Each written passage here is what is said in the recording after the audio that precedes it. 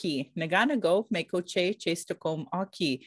Today is the 10th of April, and I want to welcome everybody to our book club, Chapters in Chat. And yeah, just for folks who may not know, we've actually been reading something Indigenous since 2016.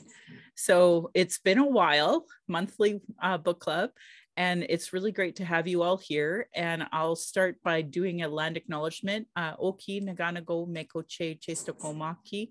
My name is Michelle Robinson. I use she and her pronouns. I tried to say hello. My name is Red Thunder Woman in Blackfoot to honor the Blackfoot, as I'm on stolen Blackfoot territory. My Dene lineage roots me in the land of the Great Bear Lake tribe in Treaty 11. My name in Satu Dene is Dekots Nugotine Siku. My people wore rabbit skin, so we've been referred to as the land of the hair people as well. I'm a native to Turtle Island, and my Dene nation is a visitor to this area of Clincho Tine Indahe and Satu Dene, meaning many big dog town, named after the Calgary Stampede. I was born here in Calgary, or in Blackfoot, Mokinstis, as Michelle Elliott, an English name, which has afforded me privilege in an English colonial world. My mother is Northern Slavey Dene, Satu Dene, but my Indian Act imposed status card by the Canadian government says Yellowknife Dene. My father is actually a son of the Mayflower and a son of the American Revolution. So that's all here. And I always want to acknowledge that Two-Spirit, or the Indigenous 2S LGBTQ plus community, and Indigenous women are at the bottom of the socioeconomic ladder because of colonial trauma, imposed poverty, imposed straight agenda, racism, gendered violence, and land theft. And I do not speak on behalf of all Indigenous, but I share my journey as I walk the red road. And I'm grateful that you all join me. I want to do, it's important that land acknowledgements have meaning. I encourage everyone to introduce themselves and acknowledge their ancestors, stories of displacement, and how you perceive your role as a treaty partner.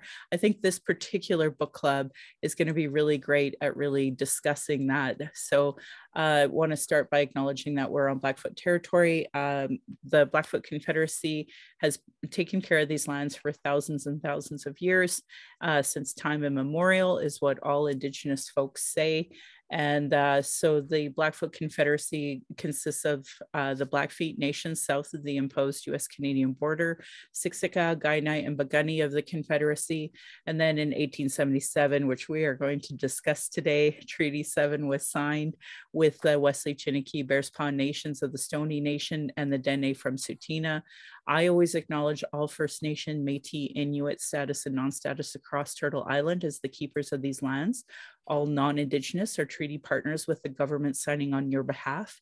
And now, after you have read Treaty 7, you would, I hope, after my land acknowledgement teaching, after reading this book, you understand why I acknowledge all First Nation, Métis, Inuit status and non-status across Turtle Island, but I don't acknowledge Métis Region 3 as it was imposed. It was not negotiated with treaty.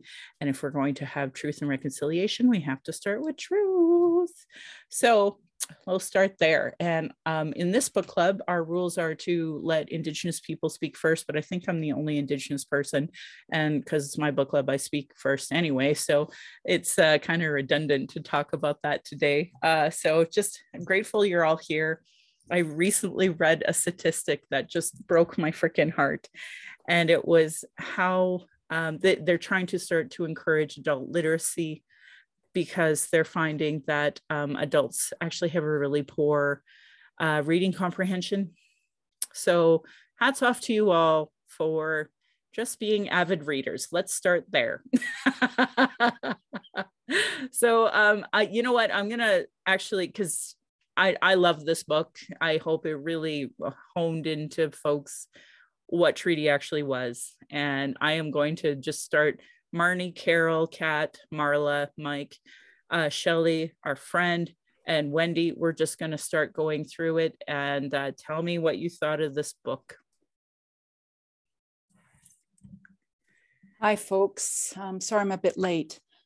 Well, I've wanted to read this book for a long time. It's been on my shelf for several years, and I had only gotten through the first introduction where they list all the people, and it is mesmerizing, this book.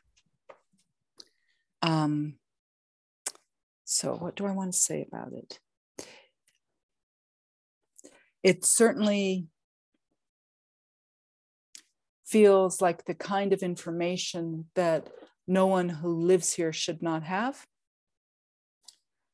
It feels, as you may know, I'm also a US citizen, a citizen of that so-called United States. And I just read 1619, which is the story of the United States history from the Black perspective, which is also history you're never taught, right? It doesn't even exist.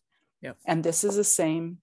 And so I didn't go to school here. One of my thoughts is I didn't go to school here. So I never learned history from the white colonial Canadian perspective. So as I learned Canada's history, it's clearing the plains in this book that are, which I realize might not be a norm. So it's terrific. It's sometimes dense to read, but it's so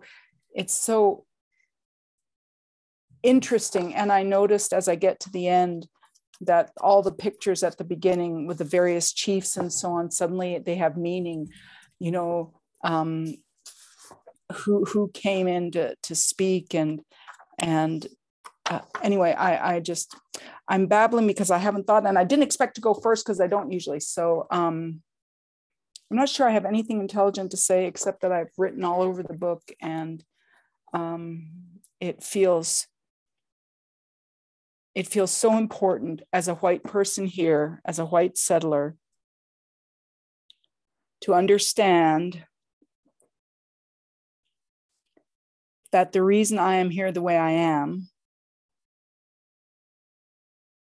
is ultimately, I think, because of, I'd almost say, fraud. And I know that people like Crowfoot, they say that people like Crowfoot trusted the Mounties and were grateful, or at least the Northwest Mounted Police, and were grateful that they were there and cleared up the whiskey trade. But the only reason the whiskey trade existed in the first place was because we were here. So this, I think, as a treaty person, you know, I'm new in this, even though I've lived here most of my life. I'd be honest that I'm, you know, a typical white person. This is new for me. And so in the last several years, just learning, I think, is my treaty obligation now, learning, and meeting people and honoring. And so reading the various reports that we're reading, I was thinking several times, Michelle, as I read this book, how grateful I am for this book club, because I have read things that I didn't know existed, and that means a lot. And then I can share them with other people, because I think part of my job is gathering my cousins, metaphorically cousins, and letting them know what this is all about. So forgive my inarticulateness today. And just to say also that all my career I worked in adult literacy. So I have a strong connection to the gift of reading and the need to read. And that is not to be confused with having disregard for oral history.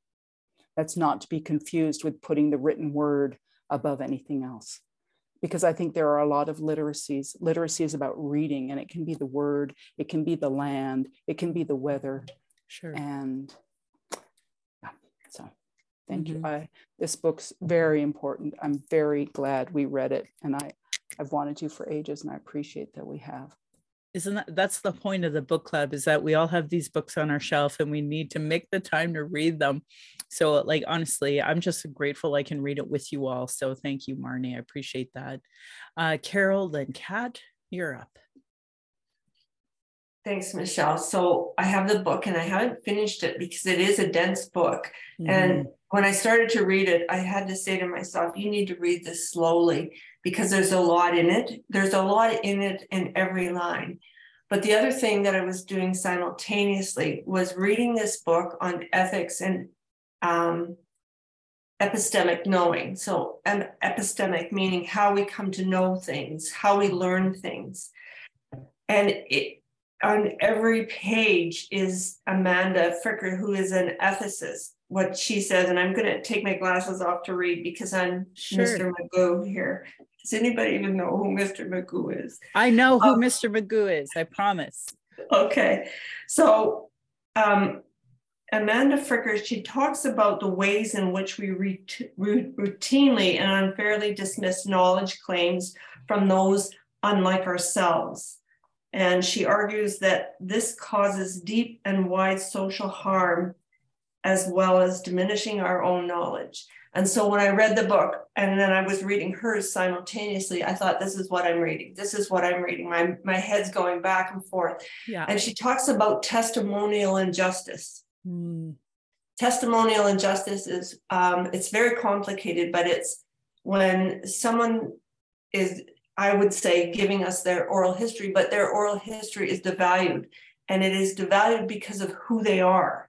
Oh, Carol, you are, as soon as you said it, I thought this is what the TRC denial folks are all about. So as soon as you said it, like you, because they think lesser of us as Indigenous people, that we're lesser because they have that white supremacist belief system. So their oral testimony of what happened in the TRC or the MMIW report for that matter, it's lesser, it's degraded, it's not worthy to them because like you said, it's a belief system. So honestly, you couldn't have read a better book and be bringing in better points to talk about how it applies to this book too. And I think the important thing about it is that it's an injustice, and we talk about it, and it's within the realm of what's called a hermeneutic injustice, where there's something that happens, it's wrong, it's a moral wrong to people, but we can't always identify it.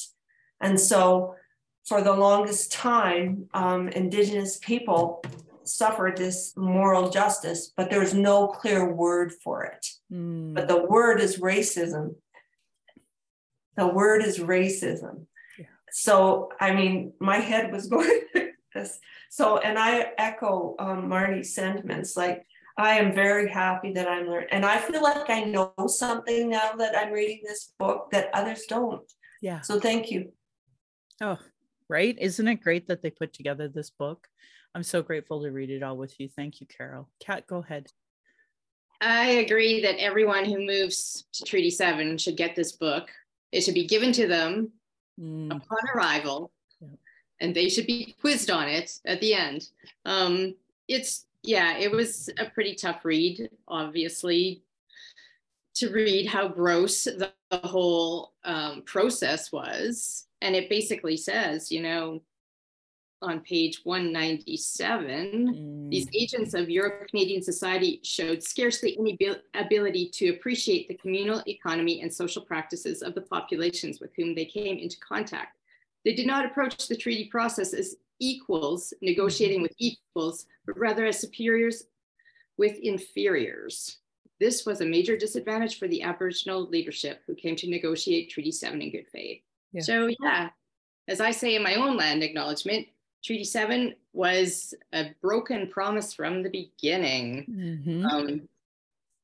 I also really appreciated the Eurocentric and Aboriginal ways of looking at things on page 202 and 203. I mean, that pretty much, that's it. That's everything. That tells you how white people see things, how Indigenous people see things. And clearly with language too. Language in settler society or white society is noun-based, and in Indigenous society it's verb-based. So there's like two completely different ways of communicating with each other. Yeah. And the fact that they didn't have anybody who could bleep and speak the language of the Indigenous people. It's embarrassing, isn't it? I know. And Jerry Potts was drunk the whole time. And it's like they had all these interpreters who couldn't do the job. And no wonder it was so effed up, really. Yeah. It's infuriating, really. And I think as a treaty partner, we should know this. We should know how we came to be here. We should know our responsibility as treaty partners. We should know how the crown is responsible for a good relationship and maintaining this relationship, and we have not done that, and it really sucks. So that's something I'm trying to work towards too. Oh, that's great. You know, I think I'm going to share a story with you all. A long time ago, when I was a drafter, one of my surveyors, he was a Alberta land surveyor and a Canadian land surveyor. So he had the jurisdiction to be able to do like Indian surveys as well. So he came straight from South Africa, and he told me the reason why he and his family left was because at that time, folks were taking back their land and literally shooting and killing white farmers and being like, we're taking over this land. And so he felt it was unsafe for him and his family. And that's why he had moved to Canada. And I just found it so interesting that rather than, you know, focus on, you know, colonialism, his role as a settler, fixing that, you know, figuring all of that out, he didn't. He just up and moved. And so when I'm sitting here with you folks, willing to read about this, willing to talk about it, willing to do better as treaty partners, like you are doing what I wish more people would do. So I just want to emphasize that. And Marla. Oh, I might have a bit of a ramble too, because I was super excited that this was on the list. I read this actually before joining the book club. And so, yeah, I'm actually not sure how I stumbled upon it now. I'm trying my best. I kind of made a commitment because I'm a big reader too. A couple of years ago, it might be almost coming on 3 years, to read female BIPOC authors and read Indigenous authors, male or female. And so I've been having a great time in all sorts of books never got exposed to before. And one of them was this Treaty 7 book. And I agree, it should be like, it should just be part of being a human. And I also feel that about the MMIWG report. I mean, there's so much in there that is just common sense of being a good human to another human. Yeah. It kind of boggles your mind sometimes, but I really enjoyed this book. I think one of the things I just, while it was very maddening and angering at how deceitful everything unfolded, it was also at the same time like kind of joyous to be reading it and have Indigenous perspective told, and you really got to learn some of those stories. And I haven't read a book really quite that's laid out that way before, so that I think was wonderful. Yeah, like Kat said, negotiating in good faith, or well, that's what the Indigenous people were there for, to negotiate in good faith, obviously not from the white man's perspective. But it's made me really think a lot about the meaning of making treaty, and you know, that whole good faith and being good neighbors and taking care of one another. And but then also they had very practical considerations about being given education and understanding that the world was changing for them, and the expectation they were going to be provided equipment and tools to adjust to this whole new way of life. And like nothing was provided, or so poorly that it obviously didn't live up to what they had negotiated. And yeah, the lack of language, oh my God, you know, outright just like lying that they understood it. And then, but one of the things I found interesting was, you know, how they kind of, the Indigenous people would, you know, they knew that this was happening, right? Yeah. So that frustration of understanding that they don't know what we're talking about. And yet here we are still coming to the table and willing to sign and hope that they are going to live up to, what they've agreed to. Mm-hmm. So I was on a mad reading frenzy this weekend, and I just finished a short book by Billy Ray Belcourt, and it made me think of you, Michelle, so much. But also this book there, and well, the book club in general, there were many lines, but there were a couple in particular that made me think about this too. And I'm just going to read them out to you.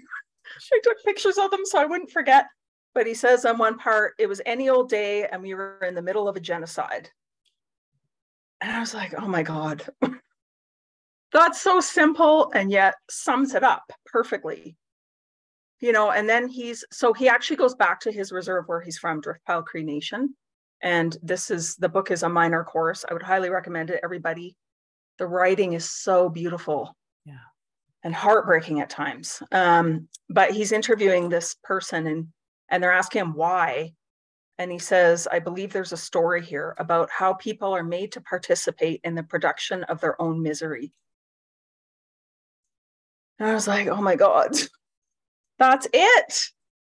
That's it. And that is Treaty 7 from, they just totally intentionally pulled the wool over everyone's eyes that was there to negotiate in good faith, as we said. Mm. And I've also been thinking a lot about language, and I was in a session with an elder, and I asked him, because in that report, the MMIWG report, there's something to the effect that every language now is endangered, and that has really stuck with me too. And I asked him about what he felt about language with younger people. And you're an elder now and you're growing older. And, how do you pass that on? And he actually said he feels like it's almost at a crisis now, that despite the fact that he doesn't necessarily believe in recording things, he actually thinks that needs to be done because he doesn't know if the language is going to survive. But his bigger fear is that the knowledge that is contained in those stories are going to go away as well. And what a tragedy that would be. Yeah. So I'm sorry, I'm a little bit in the book, and it's a lot of reflecting that is coming around to me at the same time in different conversations and other reading. And next up, Mike and I tried to go to Blackfoot Crossing this weekend, but they're only open during the weekday. So I'll have to figure out a day to take off so we can toot along down there and see the museum, because I think that's also important too. Yeah, no kidding. Yeah, and then I think, Kat, you pointed this out too, the differing worldviews. And this same elder talked about, and he might be in the book, because there's someone in the book, Reggie Crowshoe, and I think it's him. But he doesn't go by Reggie. Yeah, so, Dr. Reg Crowshoe. He goes by that. Yeah. It is him. Okay, this is the elder that I've been able to kind of speak to, like a silly settler that I am. But he talks too about how we need to get past, the performative, and it's not just about beading and making moccasins and inviting an elder to come say a prayer. You got to ask the questions and you got to do the learning, and you have to come and walk alongside us, and not just, we're not just there kind of for your pleasure. Anyway, I think that's all I have to say. Well, I thought you brought up good points, and it seems to me that you understand that we are in a real-time genocide. And so I think what you had to say was incredibly important, because I can't seem to get regular folks to really understand the gravity of what the genocide is. And I'm like, okay, so we have a yearly report telling you how many of our children are murdered by the state. We have reports telling you that how many of our women are murdered by the state. We have, children in graves around schools. What is it going to take to explain what a genocide is when our people are dying of overdose and not getting proper support? we're losing our language, therefore our Indigenous knowledge. We're in the middle of a climate change crisis that could save the world, but colonial ego and greed supersedes that. And like, I know it's racism, kind of back to what Carol is saying. People just cannot listen to somebody when you have a white supremacist mentality to think that somebody like that's not white could have something meaningful to say to you. And yep, that's still where we're at. And so to me, hearing what you said was very clear. You see the genocide, at least, right? There's at least one person I know can say they see the genocide.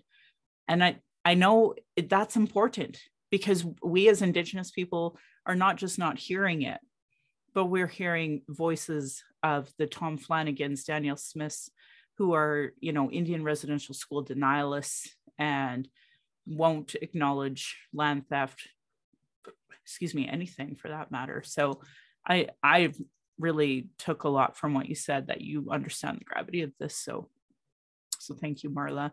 And I know Marnie Spark. Mike, would you like to speak next? Yeah, thank you. I think I have a few points that kind of build on what other people had said. The first actually word that kept hitting me in the face was the word poison. They were talking about some of the things that were happening, and the fact that there was poisoned meat or other poison to the land, and kind of that ray of the thought that if the treaty was signed, there might be hope. And I mean, we're looking back on it with the knowledge of what happened afterwards. So it's normally I'm a very much an optimistic person, but it was very much a pessimistic read, because you kind of know what's coming next, right? So it was very difficult to sort of read how, even despite what had happened and what was going on, that, whether it was Crowfoot or the other chiefs, were still hoping that there was, better things were going to improve and things were going to get better. And we know what happened. Yeah, so I did study history as a minor in university, and naturally, as you can expect, I didn't get exposed to any of this type of history. And I thought it was, and I think this is something I think Marla maybe referred to as well, kind of the narrative we learn growing up in colonial society is that Indigenous people weren't ready for the life, that their life had changed and the buffalo were just about gone and they weren't coming back. We were always taught, oh, that's, the treaties had to save the Indigenous people from themselves, right? Because they weren't ready to adapt and weren't ready to move on to a post-buffalo life. But then actually reading this book and other learning since, I graduated university, it's actually the opposite, right? It's completely the opposite, that they realized the way of life was ending, but there was a future for them that they were trying to grasp. And again, with the benefit of hindsight, it's obviously the fact that that was going to be stolen from them as well, right? That it wasn't quite enough that we stole the land, we also had to steal the rest of, even sharing the land or, participating with together on the land. So I think it's part of, and to get back to what Michelle said, I think just the education of people, and they don't realize the word genocide and how much it applies. And and it's ironic, right? Like in the face of all the information we have, like how many reports do we really need to tell us that a genocide is happening and has happened? And yet it kind of feels like, oh, let's do another report or let's get more information, as opposed to let's just call it for what it is. So yeah, I mean, I think it was definitely a sobering read. I also actually, I just look now, it was published in 1996, right? So it's, you'll have to do the math. I can't do the math right now in my head, but it's not like it came out 2 years ago, right? Like this history and this perspective has been out here for so long, and to not have, I mean, the first time I got exposed to it was when Marla read it, right? But to not have realized that it was here, and that as somebody who lives on Treaty 7 land, I should have educated myself sooner. So yeah, those are my thoughts. I just want to say, I mean, I know you thanked us for being part of this group, but I wanted to thank Michelle because I've learned so much in this group, and you know, the fact that you lead us through these stories and then through the MMIWG, it's great, and I appreciate it. Oh, that's great. Thanks, folks. Just because I can't believe I haven't said it yet. May 5th is Red Dress Day, and there's an event here that's at the Field of Crosses on Memorial and about 2nd Northwest. It's open to the public. Unfortunately, I'm not going to be here in Calgary. I might be experiencing my first real event with my sisters, Indigenous sisters, on I'm assuming the Hill, because I'm assuming they're going to have one in Ottawa. And yeah, I'll get to be with them for the first time, and I'm really excited to go and see folks. And but I'm sad that we have to every year do these vigils, because every year there's more of our women who are taken. And I'm sure you all heard there was yet another landfill body found in Winnipeg. And you know, I was just with a friend from Oneida. We went out to Banff for the day, and he was saying that the city had made right around their res landfill. So they're pretty sure they have women in theirs too. And of course, the landfills have taken away the well water, because the well water was then compromised with the landfill. So, you know, like it's the genocide is right now. It's so painfully clear, and yet so many folks are going out of their way, like you said, and make another report as opposed to just implement what we have. And the commission that did the Nova Scotia shooting, that came out with lots of recommendations that just overlap so much of the TRC and the MMIW report. And yet people don't like that. I'm hearing all of this grandstanding from the politicians that we're going to implement these recommendations right away.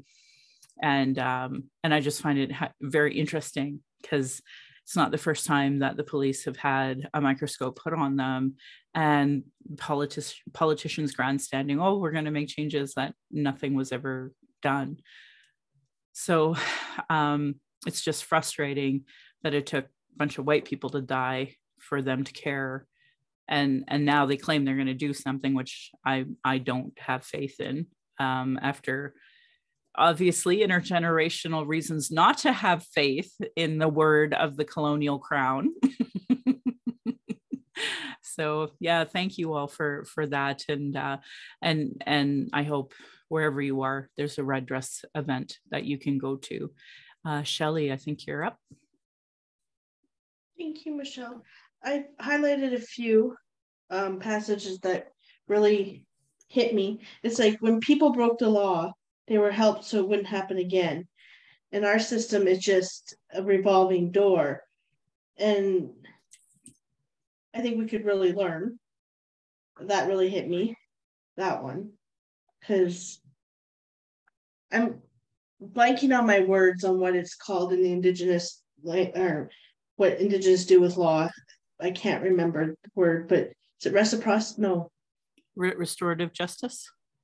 Yes, that makes more sense than locking people up, because it just hurts the families.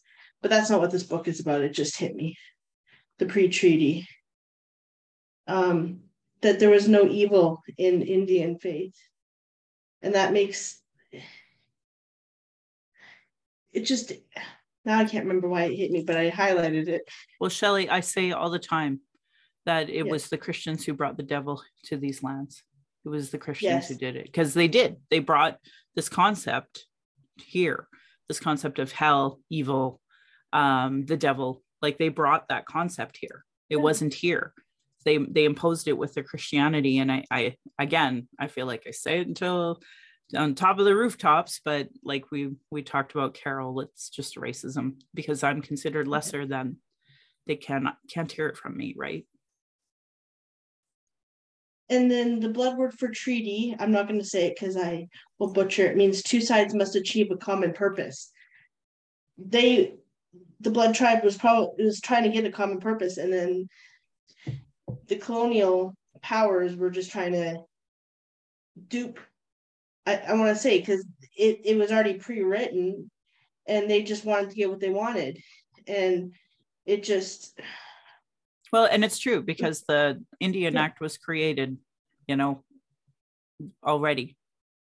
Yeah. It says white men put in what he wanted in the treaty and told them to sign it. Yep. And then with all the people that didn't didn't translate and were on his deathbed, said that he was. Oh, I knew that they were not good in the first place, but now reading this book, it makes it so that they didn't know what they were signing. And I just don't think people understand that it's so infuriating now to see it, that we weren't taught about this in school. They just like, oh, the Indigenous wanted it too, and they were part of it, and it was like 50-50. No, it was 5% to 95% pushing what they wanted. So it was a really good book. It was a tough read, but it was a really good book. And sorry, my reading comprehension is not really good right now, but it just, I did not give up this land. I only wanted to share it. And like, if we could get rid of some of the capitalistic and just share, we have enough for everybody. But we are in this greed mentality. Sorry, I think it was a really good book. I'm glad. I'm gonna pause. And Wendy, I invite you to chat with us. Thank you. Really appreciate this book. I'm about halfway through. It is definitely taking me some time. One of the things I am really liking a lot is the beginning, where it kind of lays out each person and you get to know a bit about them, and then also seeing images of them. Like, there's a lot of those images that really helped for me to think about the individuals as well as the groups that were trying to talk together. So I found as I would get to other parts of the book, I would keep coming back to those pages. And I think there's something for me with looking at photographs of people, whether they're current people or from a long time ago. I tend to look at those images a lot, because I think about small things. Like, I think about what they were feeling like when they were getting that picture taken, and why did they choose to bring the things into that picture with them. Thought it was very interesting. The part, there's a page with two images. One's quite a famous image, a painting of Treaty 7 signing, and then another, and then they were talking about how the second painting was actually just a painting of the first painting, and that none of these images were actually good representations of what was happening. So I felt like this book for me was kind of, I guess, metaphorically and literally painting a picture of who people were and what was going on at that time. And really also took me some time to I guess, more deeply understand the length of time, like for people to gather, and then the length of time that they were there, and kind of the buildup. So that's kind of interesting to me, because it really told. So we've talked a lot already about the language and the language barriers, and certainly that was really terrible.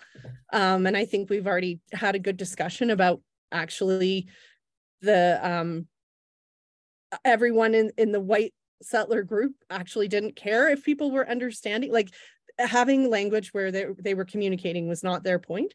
And then also just the awareness of each of the groups and the relationships of each nation that was there. So I appreciated getting a better understanding of kind of the relationships that they had had over time, leading up until this point.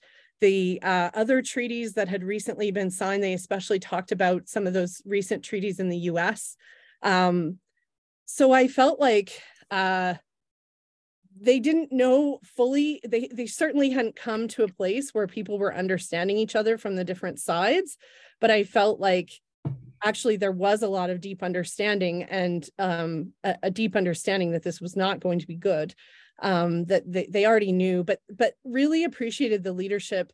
They come back to it quite a few times about Crowfoot, and really I took away from that description of leadership was really seeing that you don't have a good choice there in front of you. You're really trying to minimize loss and death for people, but still seeing that either direction was going to bring that. So I found that really powerful. And just when we were talking earlier about Indigenous people coming to negotiate in good faith, I mean, I don't think the white people then or now really deeply know what that means. Like that, just that buildup of relationship understanding is so necessary to negotiate with anyone.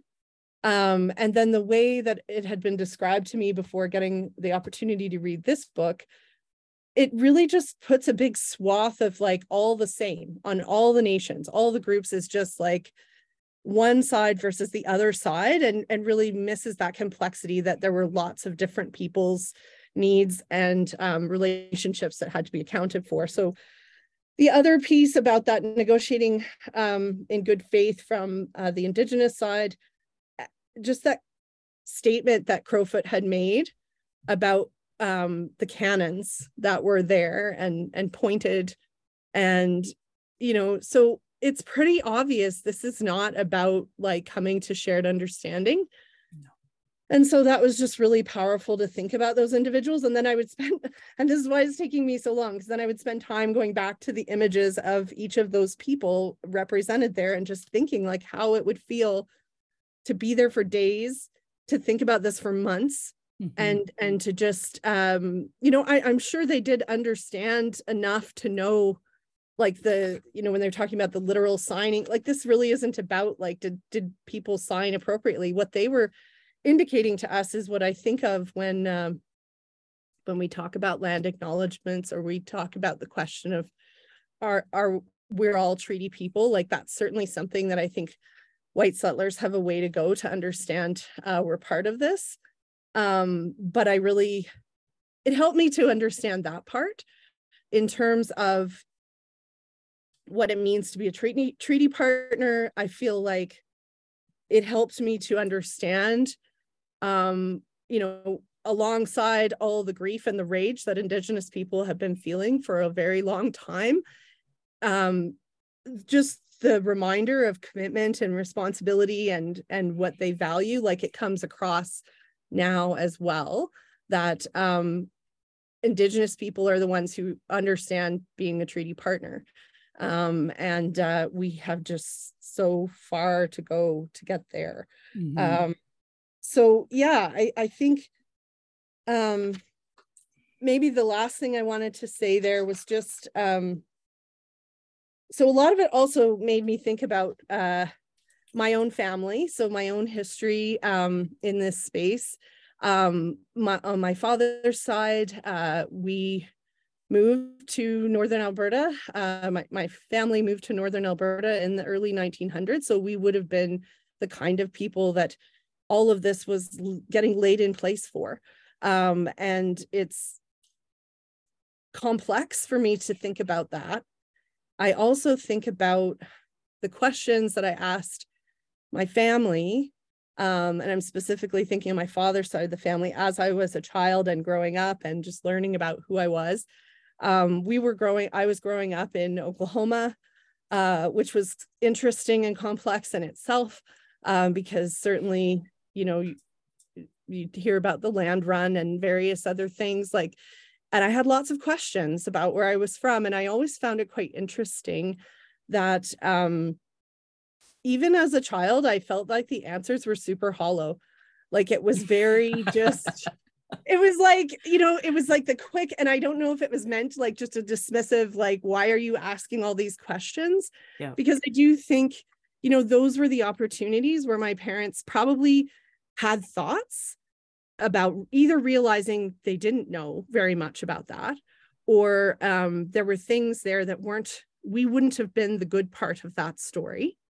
Whatever the reasons were, they didn't go very deep in describing it. And then the more I think about it, the more I'm like, well, that is actually a very white settler approach to all of this. Like it is meant to strip away the human details and the humanity. It's meant to be very, you know, as we've talked earlier in the conversation, this is ancient history. This is the way it is now and blah, blah, blah. But really, I feel like I was living that time of a lot of white people have stripped away their connection to some of these things. And I think that's why there isn't this deeper understanding, because all of those pieces have gone by the wayside, either deliberately or not deliberately. That's where we are. And then it's complex for me, because I think I've talked to many people in Alberta at times when it's frustrating here, and they're like, well, it's time to leave. It's time to leave. And then now it does make me always think like problems aren't solved by just leaving. And if you're leaving, what are you going to do to solve problems in that new place? Like you're not really grappling with the realities, and it's a very hollow place to be. So I'm hopeful that more white settlers, as they explore their own history, can ask these questions and understand that it was complex. And that doesn't take away that it was difficult times for them, but it just, this book really, I felt meaningful to me personally, as well as the learnings about Treaty 7. So I think that's where I'll stop. Thanks. Jeez. Well, I really invite you all to unmute yourself. And Marla, that get over it. It happened so long ago mentality makes me so mad. It's still happening. And even if you go back to the date of signing Treaty 7, even that is not that long ago, which is exactly true. 100%, Marla. So thank you. Yeah, yep. Go ahead, Shelley. You're muted. Sorry. What goes with what Marla just said is, if they say, I wrote this down, this goes with ableism too. It says, get over it. Well, own it. If you want us to get over our ableism or racism, then, well, you can't really get over it. That's not what I'm trying to say. Is that the white people need to own their history and need to own what present day problems are. They have part of it too. And I always say that I was raised, I'm unlearning my racist ways, and I'm trying to unlearn my biased ways. But it comes up when you're angry or when you're emotional, but then you have to check yourself. So it's owning it. That's a great point. Thank you. Marnie, go ahead. I'm always intrigued when you talk about Oklahoma, Wendy, because I was born there. I didn't live there long, but that's where I was born. I'm sorry I didn't have all my thoughts together when I came in. I had all sorts of Wi-Fi computer, so I arrived in a frustrated place. But one of the things that this book provided me that I did not have before was that bigger picture, which included the settler panic around I don't know how you say it. I think of it as Nez Perce, but it's Nez Perce. Is that how it's said in English? I don't know. And the Lakota and their power as warriors and the white people's concern that even having almost starved them out, that the Blackfoot were still a formidable force to them. That was, so they didn't really care what happened as long as the treaties got signed, and then they could force people to do what they were saying. But just, I think that I had not really understood that even though they were in a bad way, and that was one of the reasons they felt obligated, Crowfoot felt obligated, all of them felt obligated to sign the treaty, they were still deemed formidable. Yep. And go ahead. No, I was going to say, and that's part of why the genocide, we had to get rid of that formidability to feel safe and comfortable. And yeah, you were going to say something, Michelle. Oh no, I couldn't agree more. I was just going to say about the book. There were a few things. Kind of one of the questions I always ask everybody is what triggered you. And I kept getting angry throughout what I did read, because regularly it was said that the police will take care of you. The police will help you. And to this day, our biggest enemy is the police, because they still are killing us. They are still murdering us. They are still not investigating our murders. They're still not treating us with respect. So I found that very aggravating when I would read it. And kind of back to what you were saying, Marnie, I was reminded that, and it was said in the book, that even despite what was happening, the elders, because they were sitting there for some time and they were in ceremony, and they kept seeing visions of us living in poverty and encouraged them not to sign the treaty. So it's so funny because that our own elders had the vision of what was happening, of what was going to come, and they were encouraging them not to sign it. So I've been told many times that the decision makers weren't the guys that you see, the Crowfoot, the Sitting Bull. It was literally the elders. They would go back to the elders and go back to the families, tell them what they're being told.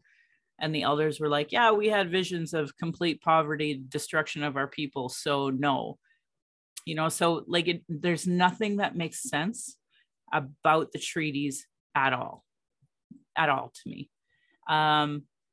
For Canada's propaganda that they say, kind of back to your point about, how we were killing the buffalo. I have read that in numerous books that are written from a settler point of view, that we were the ones killing the buffalo, until there's truth in those books.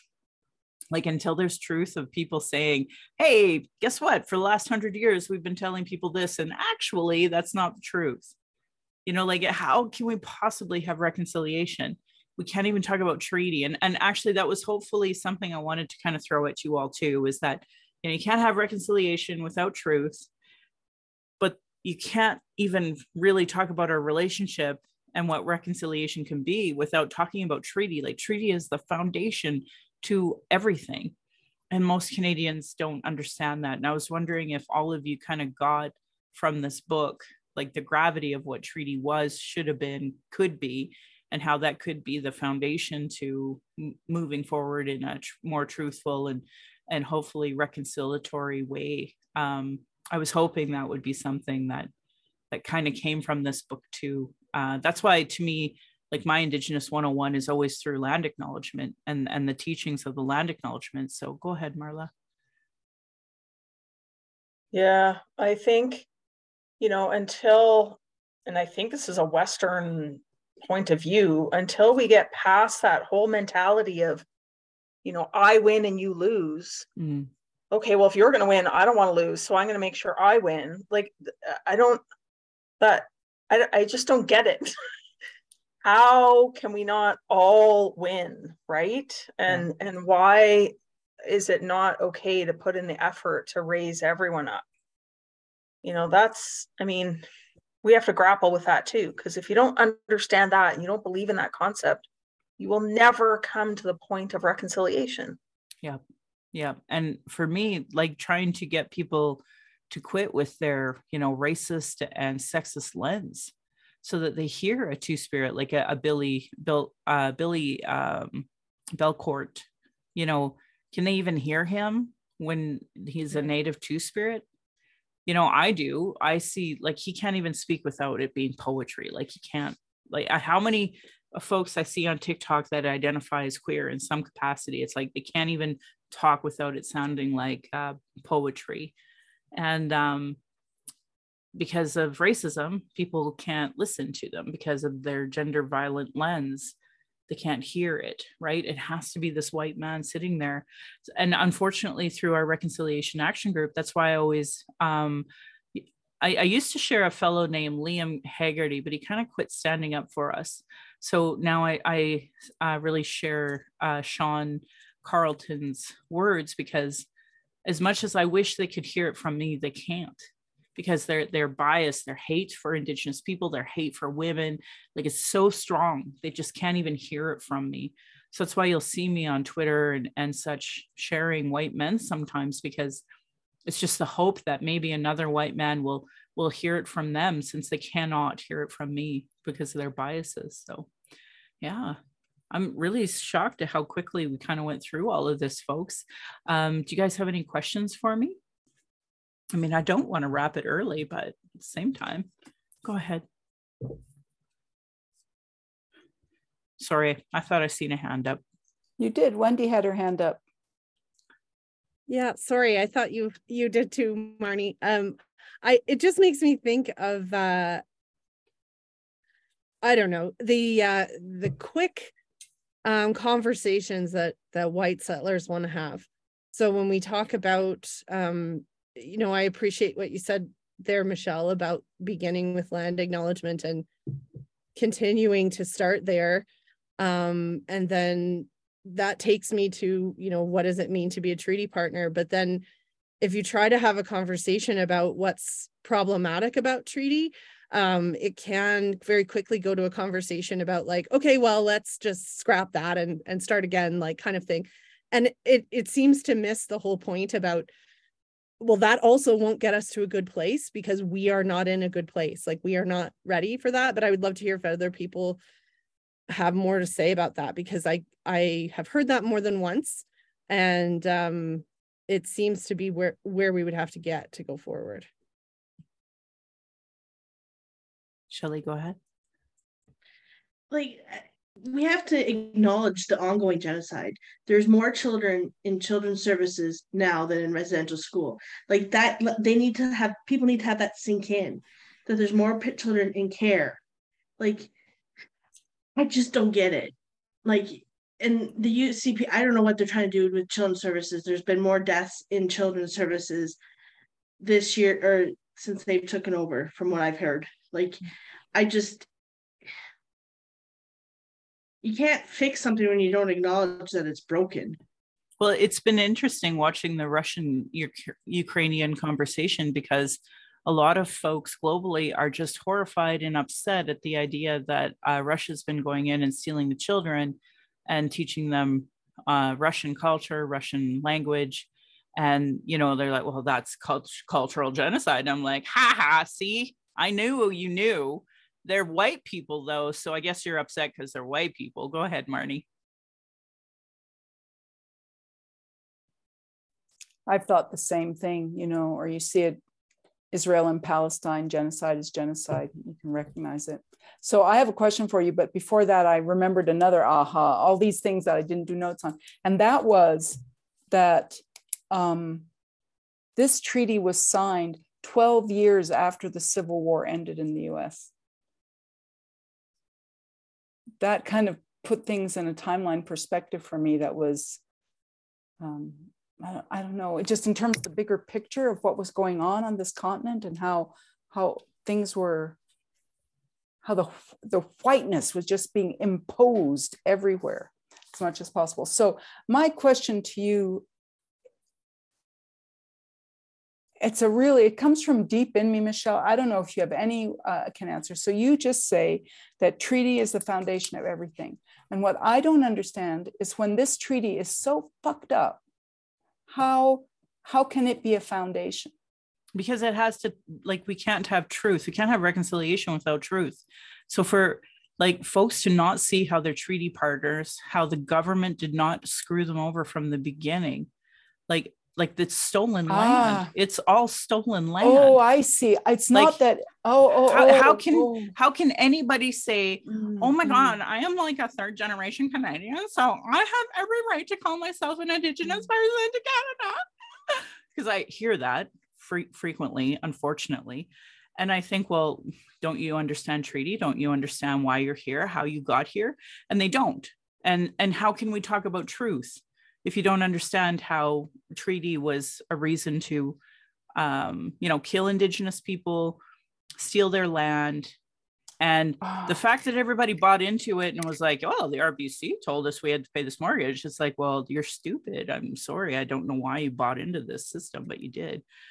So from my point of view, it's like, okay, so you come in, you murdered all of these people that you refuse to call genocide, you steal their land. And then when they're like, hey, we don't want, any type of retribution, we just want an acknowledgement of the truth so that we can teach our kids properly and move forward. They're like, well, I can't do that because I'm an Indigenous Canadian because I was born here. Like, we're not even kind of close to the same kind of conversation, right? Like the ignorance that's there. And it matters for two reasons, because like, it's easy to say, well, these are Canadian issues, those are US issues, but they're not. They're the same issues, because it was all Indigenous people across Turtle Island that was murdered.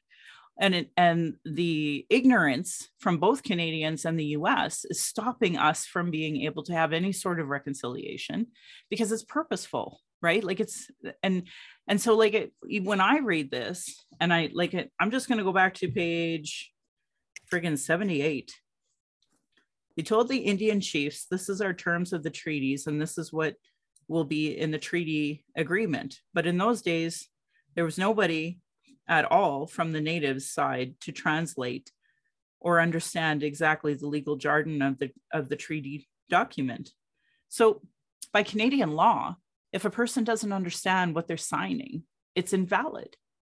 So literally, the land that everybody has stolen, it's completely invalid for Canada to think they have title to it if they were unable to really communicate to the people. But white supremacy stops people from seeing us as people. And then, it goes on about, some of the Bloods and some of the Stoney chiefs were like, fuck it, let's just kill them. And I hate to say it, but if that had happened, maybe we would have had a more meaningful treaty. I don't know. But the elders were saying, don't sign that treaty. I don't know what page it was, but I read them say that, that they were having visions in the ceremonies of the day that they were all there, I guess the weeks that they were there, but they just seen our people living in poverty, that you can't trust the white man. And it was proven, like, our people were smarter and knew better. And yet Canadians are like, well, I didn't know that. Wow. Geez, that doesn't matter to me, moving on. Right.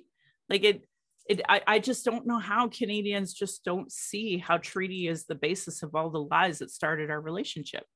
That's what I didn't understand. You see, I thought when you said that you meant you lauded the treaty, and what I understand you to say now, which I couldn't understand, but what I understand you to say is that we need to understand that these treaties were signed and they were in good faith by one party and in an attempt to steal by another. And that is the foundation of everything that came since. That part I get. I thought you were saying that the treaty itself was something to be upheld, but the treaty was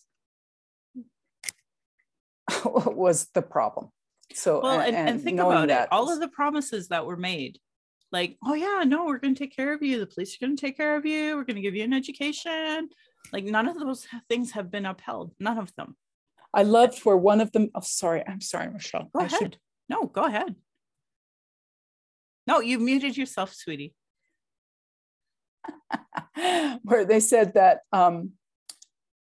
the great mother, queen, whatever they call it, the great mother, the patronizing was just almost excruciating. It was excruciating. But the great mother did not make this land. the creator gave us this land, not the great mother. I thought that was, that was the point. I'm glad you brought that up, because actually, if you talk to a lot of the older elders, they talk about that. They talk about how they signed with the queen. And that's what they're talking about, the great white mother, right? Like they had to invent a whole new language to talk about the great white mother. They thought that this was in good faith with her. And look where we are. Go ahead, Kat. Well, speaking of the great white mother, I know you're not a legal expert or anything, Michelle, but my thoughts are that Canada should, ditch the monarchy. But in doing that, that would mess up so many treaties. I mean, because we did sign the treaties with, the Crown signed the treaties with all the Indigenous people. So they would have to be renegotiated across this so-called country. So what are your thoughts on ditching the monarchy? Yeah, well, I can't stand the whole concept of it, but I also can't stand the concept of Canada, because like I remember being in, I think it was math 10, and they introduced the concept of compound interest. And I was like, why, like who the hell benefits from compound interest? And they were trying to say it was a good thing. I'm like, no. Nobody benefits from compound interest. Absolutely no person. This is only for rich people and for banks. This is not for the people. And they were trying to like, oh, well, don't worry about that point. And I'm like, it's a pretty big fucking point. And honestly, like, and that's kind of back to your point, Wendy, about how like when people were talking to you as a child and you had questions, and you could just tell like that's not a real answer. Like these kids know that the natives were totally screwed over from every conceivable point, and it continues today, and they know it, they see it. And when they try to address it with the teachers, with the parents, with anybody, they just get patted on the head. There's no understanding, right? So from my point of view, when it comes to the monarchy, like, it was pretty clear. The elders were like, don't sign the treaty, right? Pretty clear. And there was no war, even though there were cannons literally pointed at them, like to say, and that's the other thing, you can't sign a legal document under duress, right? And yet that's clearly what it was. From either side, it's clearly there was cannons pointed at the Indigenous people through the entire process. Everybody was like waiting for a war to break out right then and there anyway. Everyone. There wasn't anyone who was like, is today the day? Everybody knew today could be the day. Tomorrow could be the day. We could have it today. It was completely under duress. There was no reason for these outsiders to come in and do this. I don't know. So from my point of view, I wouldn't mind getting rid of the monarchy, but at the same time, like Canadians, like, to me, again, that would be missing the point. Let's focus on this issue instead of this one, right? Yeah, exactly. And also, well, another point, I'm glad some of the elders who talked about treaty making were women, but obviously every single person who was involved in this process was a man. So, but I was trying to say that point earlier. All of the women and the elders were in the teepees. They're the ones who were in charge. They just told the Sitting Bulls and the Crow Shoes or the Crow Childs to, this is what we think. They couldn't sign that without going back to the teepees and telling the women and telling the elders. So the idea that there wasn't women involved, like that, that's why it sucks the way this was kind of written too, because it's like, it's so very clear that they couldn't make a decision without talking to the rest of the community, right? And that was the way of our governance. And that was disregarded by the Canadian government or the Crown at the time. Thank you. Yeah. And I bet the Crown couldn't even see that women might be in charge, even if there was a queen mother or a queen white mother, whatever, Yeah. Well, and ironically out east, like that's what happened as well, right? Like they were like, what do you mean the women are in charge? Now we'll talk to you, the men, right? So go ahead, Carol. Well, it's the old story of power, right? And like Michelle, you said, why can't they see that we would all benefit if we renegotiated this or we had treated people equally? But it's that whole conversation. It's a conversation about bias, prejudice, power, and who holds the power. Men hold the power throughout the world. It's global. And especially white male power. Mm-hmm. And that is the hardest thing. That is the hardest thing to budge, and things won't change until men acknowledge that, yes, we hold power, and we don't need this. We want it because we've been taught this. And I mean, my head is spinning because I get so frustrated with this conversation about power. We cannot budge white male power. That's what caused all of this problem in the beginning. And it just is so hard to change. But anyway, I've done my rant about male power. Yeah, I don't know, but you're not wrong. Well, I'm going to share this with you all then. I did a TikTok on it, and I know you're not all on TikTok, but I was gifted this at Mount Royal. And what's really interesting about it is that these broken pieces of paper that you see, those are actually all treaties, treaties 1 to 11. And let me see if I can get a better shot of it here. I'll just kind of scan it here.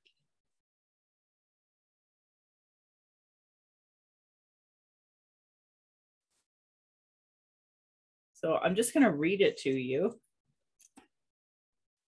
Did you make that, Michelle? No, it was gifted to me. And this was the write-up they gave me. This is my interpretation and reflection of the historical and ongoing relationship between Indigenous and non-Indigenous peoples in Canada. On this canvas, you'll see at the top is treaties 1 from 11, looking dated, burnt, crumpled, unorganized, displaced, and they represent what Canada thinks of the treaties. And I just think that's so powerful. I'll read the rest of it to you though. Nothing, no real value to them other than using them to show what is now Canada's. Then you can see the barrels. I chose wooden barrels because barrels can hold important goods, just like all the goods the colonizers brought over as they crossed across the sea to infect Turtle Island. You see blood seeping from them because their so-called goods were built off the bloodshed of Indigenous people. The pictures are laying in a pool of blood, showing events that had happened since the Confederation of Canada on July 1st, 1867, which brings in the Canadian flag that is seen on the barrels.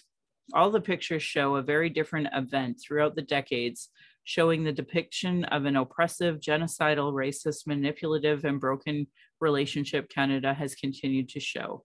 Below, you'll see the separation of 4 green and yellow braided sweetgrass. I chose 4 because 4 is an important number from the 4 colors of the medicine wheel to the 4 stages of life.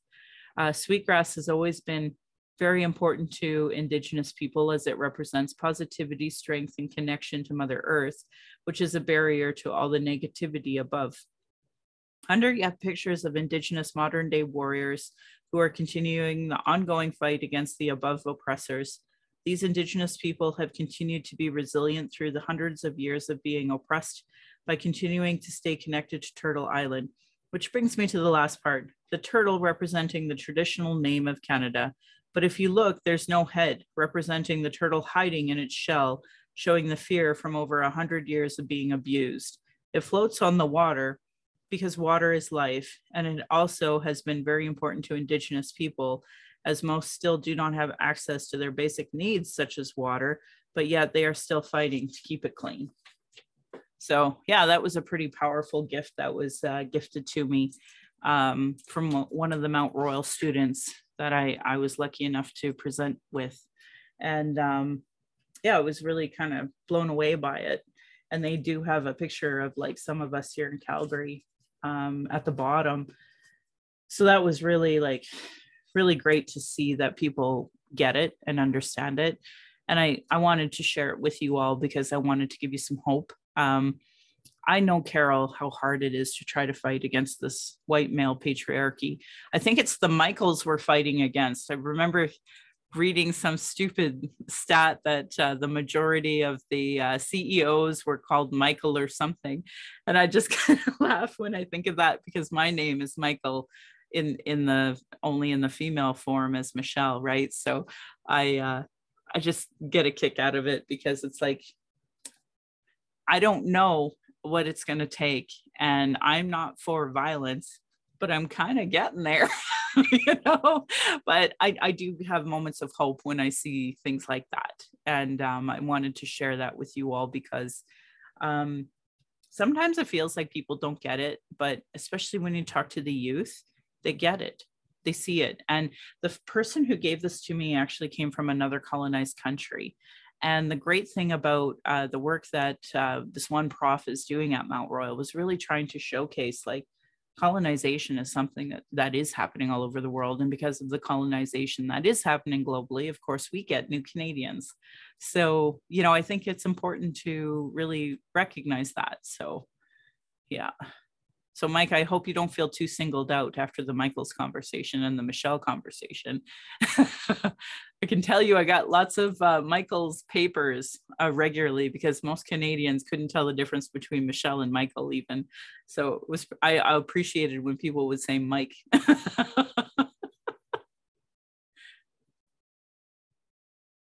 All right, folks. Well, thank you so much. I don't know if anybody has anything else they'd like to say, but I sure appreciated this discussion. Go ahead, Carol.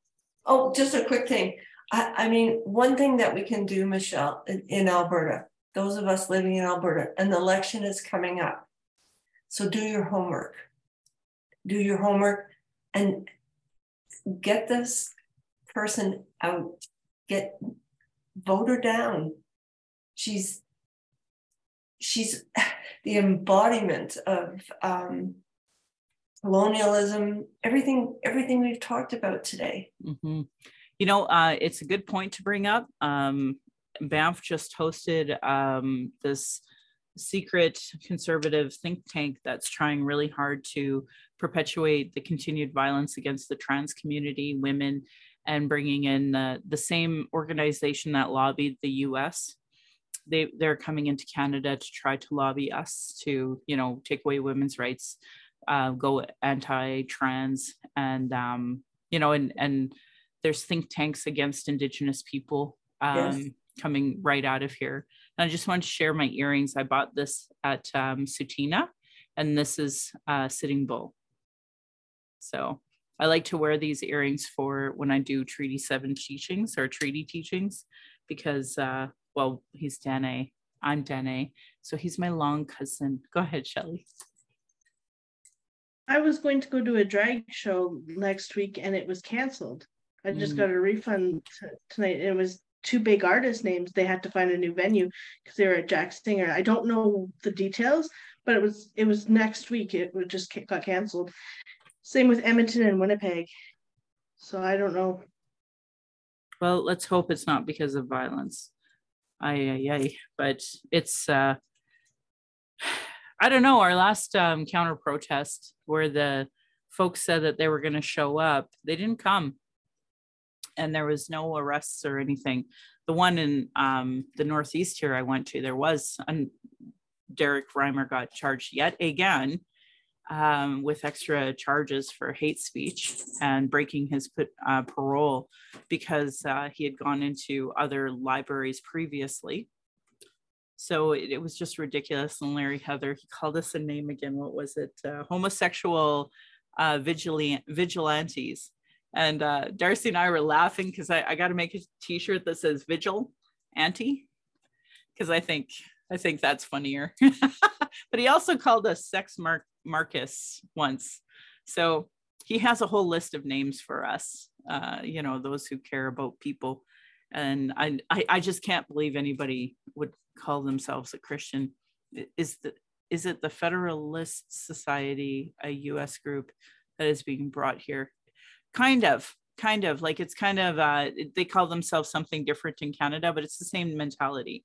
Now, I don't know if you all know, but there was a group or a book that long before our book club in 2016, there was a book called The Road to Armageddon by Marcy McDonald. And she actually talked about then, like way back in 2000s, of how all of the conservatives went down to the States to a Republican type session to learn how to bring those Republican demeaning, god-awful policies into Canada. And then of course Harper and Kenney did federally, and then Kenney continued to do it provincially. And I remember Danielle Smith had said in a podcast a million years ago that she had gone to it, and her idea of libertarianism was in conflict with them, because her idea was that women should have a choice over their own body, and that they were all against that at that time. So I had hoped she would be less weird, but no, she's proven herself to be incredibly vicious. So anyway, yeah, but I don't care what the name is. It's the same type of think tanks, you know, in the US and Canada that are trying to take away all of the rights that we've worked really hard at having. And I think a lot of folks don't know what's on the line. And I think so many folks are ignorant about politics that they're like, well, I'm kind of tired of the liberals, so I'll go with the conservatives for a while. And it's like, you know, like if you had a reason, even like if it's because of the fiscal issue, like if you look at the two, liberals are doing great.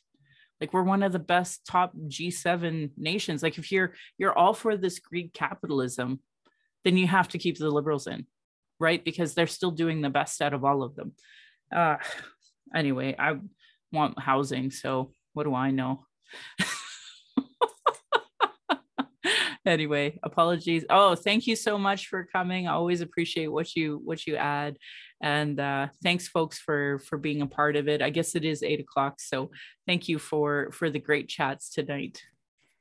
Thank you for this book and for this group, Michelle. It's sincerely appreciated. Yeah. Oh, it's my pleasure. And I'm really looking forward to going over all the calls to action with you next month.